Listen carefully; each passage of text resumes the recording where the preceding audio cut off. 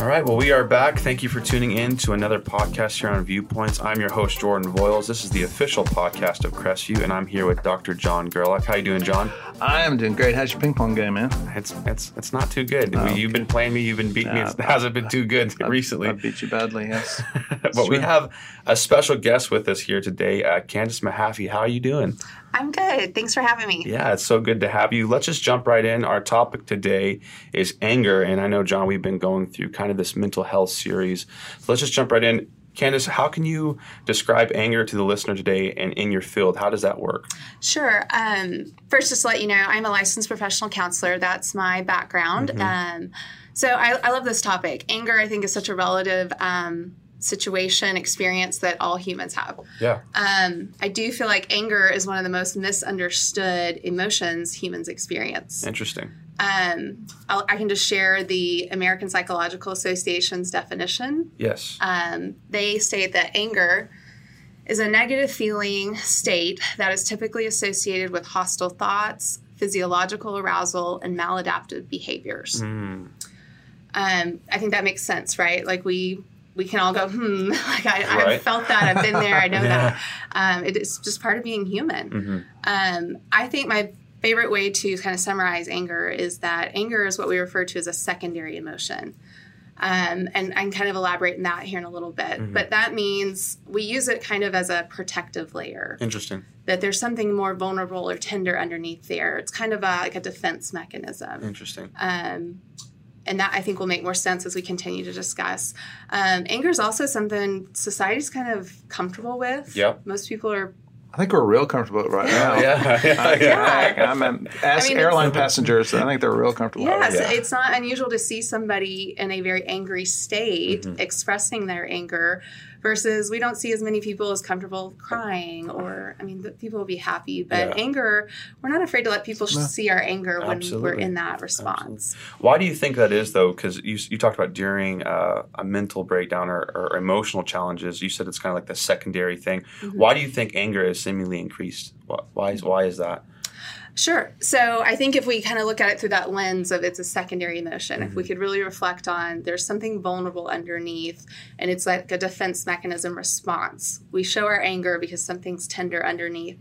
The Gottman Institute has this great little diagram. It's I don't know if we can attach a PDF or anything. Yeah, maybe. I have a little file for listeners, but it's a big iceberg. It's just a little poster of an iceberg. The top of it's anger that we could see above the surface. Gotcha. Below the surface, you know how an iceberg is, the mass of it's underneath the surface. Right. Has lots of different vulnerable emotions. And I was going to read some of those. Yeah.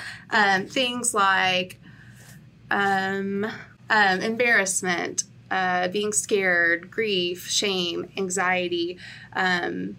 Also can be things like just feeling left out or exposed or attacked. Interesting. And we don't really think about that. It's kind of an automatic response. We don't think in situations, well, I feel vulnerable here. Let me use my anger. It's a pretty hardwired automatic response. Interesting. God made us that way. He designed us that way.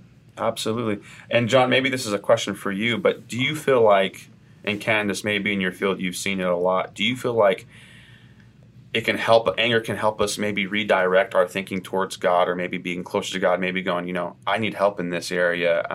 Maybe through your, John. Well, I think Candace said it really well. I think, you think about the iceberg kind of picture, so we're all on the Titanic kind of what's going on, especially right now. And I think it really, to me, can be a warning light. I think that's what Candace is saying. It can definitely be a warning light of what's going on beneath the surface. Why am I angry here?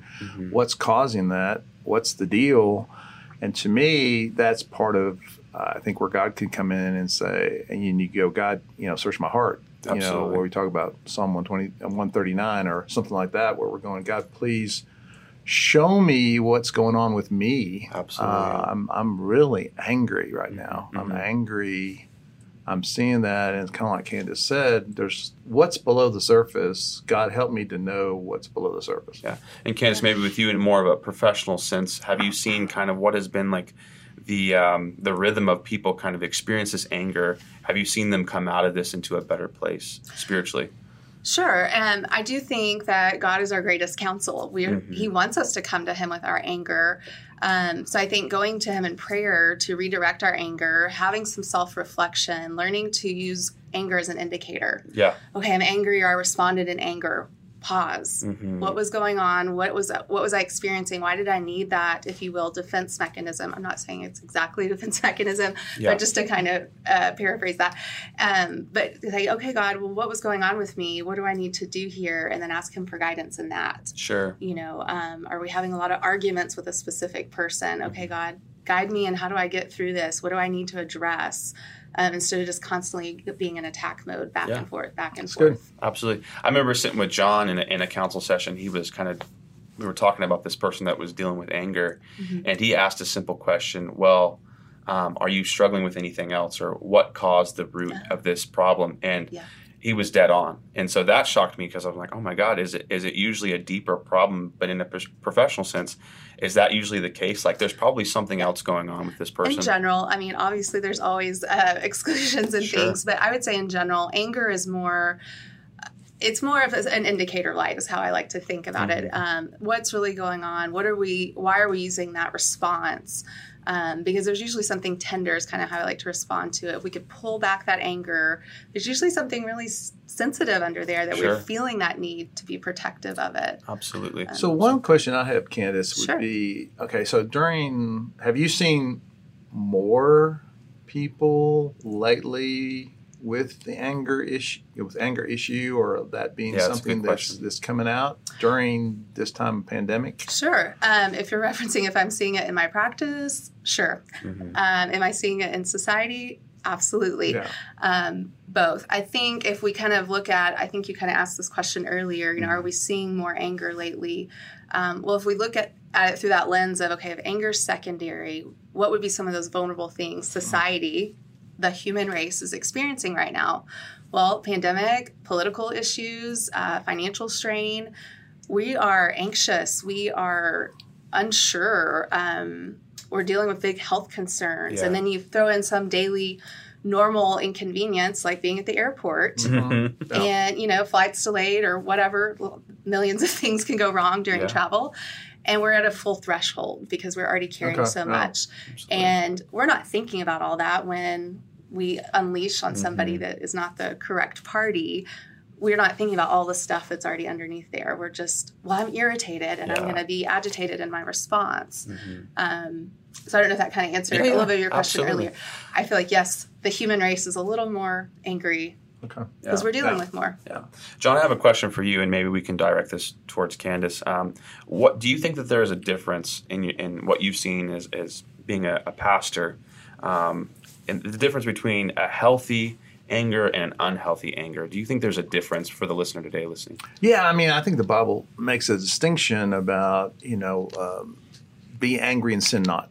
So the idea is there's some anger that motivates us, like injustice, or we see something, racism, or we see something that is truly in the injustice kind of category. It's like, hey, I'm angry about that. And I think that's a healthy anger. But, when anger is controlling us, when anger is destructive, it's also the opposite of the fruit of the Spirit. When you've got self-control, and then you got anger, that's not going to usually be, self-control is not going to be seen when someone's angry. So there's that. I think there's a definite good and bad category of that, of what's going on with people, and we all deal with that. Absolutely. I deal with it, you deal with it, we all deal with that of, okay, I've got anger, but this is not the good kind. It's destructive, it's harsh, it's whatever it is. So definitely, I think that's the picture the Bible gives too. I love it. Candace, what about you? In your practice, have you seen a difference in these two?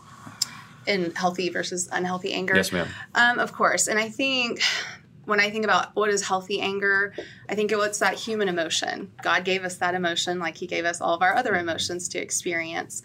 But it's the behavioral part where I see what I would reflect into the unhealthy part when we're acting in anger, which is the perfect depiction of, in Scripture, Ephesians 4:26. Right. Be angry and do not sin. God's not saying you can't be angry. Right. Absolutely. He knows we're angry. He Absolutely. designed us that way again. But he's telling us not to act in it. I think it's that behavioral component. When we're lacking self-control, we're acting out in it. Anger is controlling our decisions and our behaviors. Interesting. So, Candace, obviously there's anger we've been talking about, which is kind of this destructive, unhealthy type anger that's very visible, expressed. Outwardly, And then there's this unexpressed, kind of stuffed down kind of anger that people can have, which, doesn't go away, but eventually ends up in some sort of, where that come from? Yeah. Well, it's been brewing for a long time. Right. So what word would you say to somebody who's in that category of how they process anger, and what would be helpful to them? Because we've kind of all been on the other side of it so far, and so just maybe a word to that. Yeah, I mean, you're indicating, internalized anger, Right? When we don't see it outwardly, but that's dangerous. We're still experiencing that emotion, and it may not be that we're having explosive outward behaviors, but it does brew into resentment if we're not careful. And then that will direct our behaviors. Would that be like bitterness too? Things Yes, like that could and come up? bitterness, yeah. So it may like not that. be that we're throwing something or breaking things, but are we responding negatively? Are we responding out of the bitterness or resentment that started with our internalized anger? So I think we have to pay attention to our anger, whether we are explosive outwardly or we're letting that brew inside. It's not good for our heart. Okay, that's great. That's great. Well, thank you all so much for breaking this down and kind of dissecting anger. I know that's going to help the listener today. At this point, we kind of just break down anything else that y'all have on y'all's mind that y'all think that would help someone listening today. Candace, we'll start with you. Anything that you think that you just want to leave the listener with today? Yeah, I think, one, I just want to encourage everyone that anger isn't a sin. Again, God gave us that emotion. I think we just have to learn to be careful with it, to really pay attention to anger. Even if we do respond in it, it's okay to reflect back and just learn to use it as an indicator light, if you will. Like, what was going on that I needed my anger for? Because that thing, when we can pull back that layer, is what we probably need to address or pay attention to. Was I in a toxic situation? Was I threatened? Do I need to do something? Or am I not feeling heard? Or, is it something simple that I can address? But not to feel that, feeling anger is the bad thing. It's not. It's the acting out in it because we're not taking care of the deeper issue of it. Absolutely. That's good. John, what about you? Yeah, to me, I think one picture that's always helped me is a picture of fire. That fire can be warm, can bring warmth. It can, be sustained, bring security. I've got fire in the middle of the dark night. It also can destroy acres and acres of woods. Yeah. It's both and. Absolutely. And that's really, to me, a great picture of anger and how I've always thought of it. Mm-hmm. And I think everybody does. I think what Kenneth said is really the key issue. And the key issue is what are we going to do with anger? And we take it to God and let Him help us with it. And I do think a lot of the big issue for people right now is I don't like how things are going. It's not in my control. And so there's a big trigger for anger because we want that control back. It's kind of a mirage anyway, but we kind of want the mirage at least back a little bit of, I want to feel like I'm in control of more than I am. And that's, I think, led to a lot of anger too. So, but I think the key thing is what Candace said, which is what's below the surface. Mm-hmm. What's the deep issue? And the best way to discern that is going to be you and God. Absolutely. And, you may need to talk to someone, a counselor, someone to help you figure that out. But God will use that counselor. God will use a person. God will use a friend. God will, in just your time with Him, He'll use that time also to help you get there. So whatever somebody needs to, I just say the encouragement would be do whatever it takes to get down to the source, and that's going to be huge. Awesome. Well, thank you to both of you. Candace, thank you for your time. Dr. John Gerlach, thank you for being with us today. To the listener, we hope to see you next time, and God bless.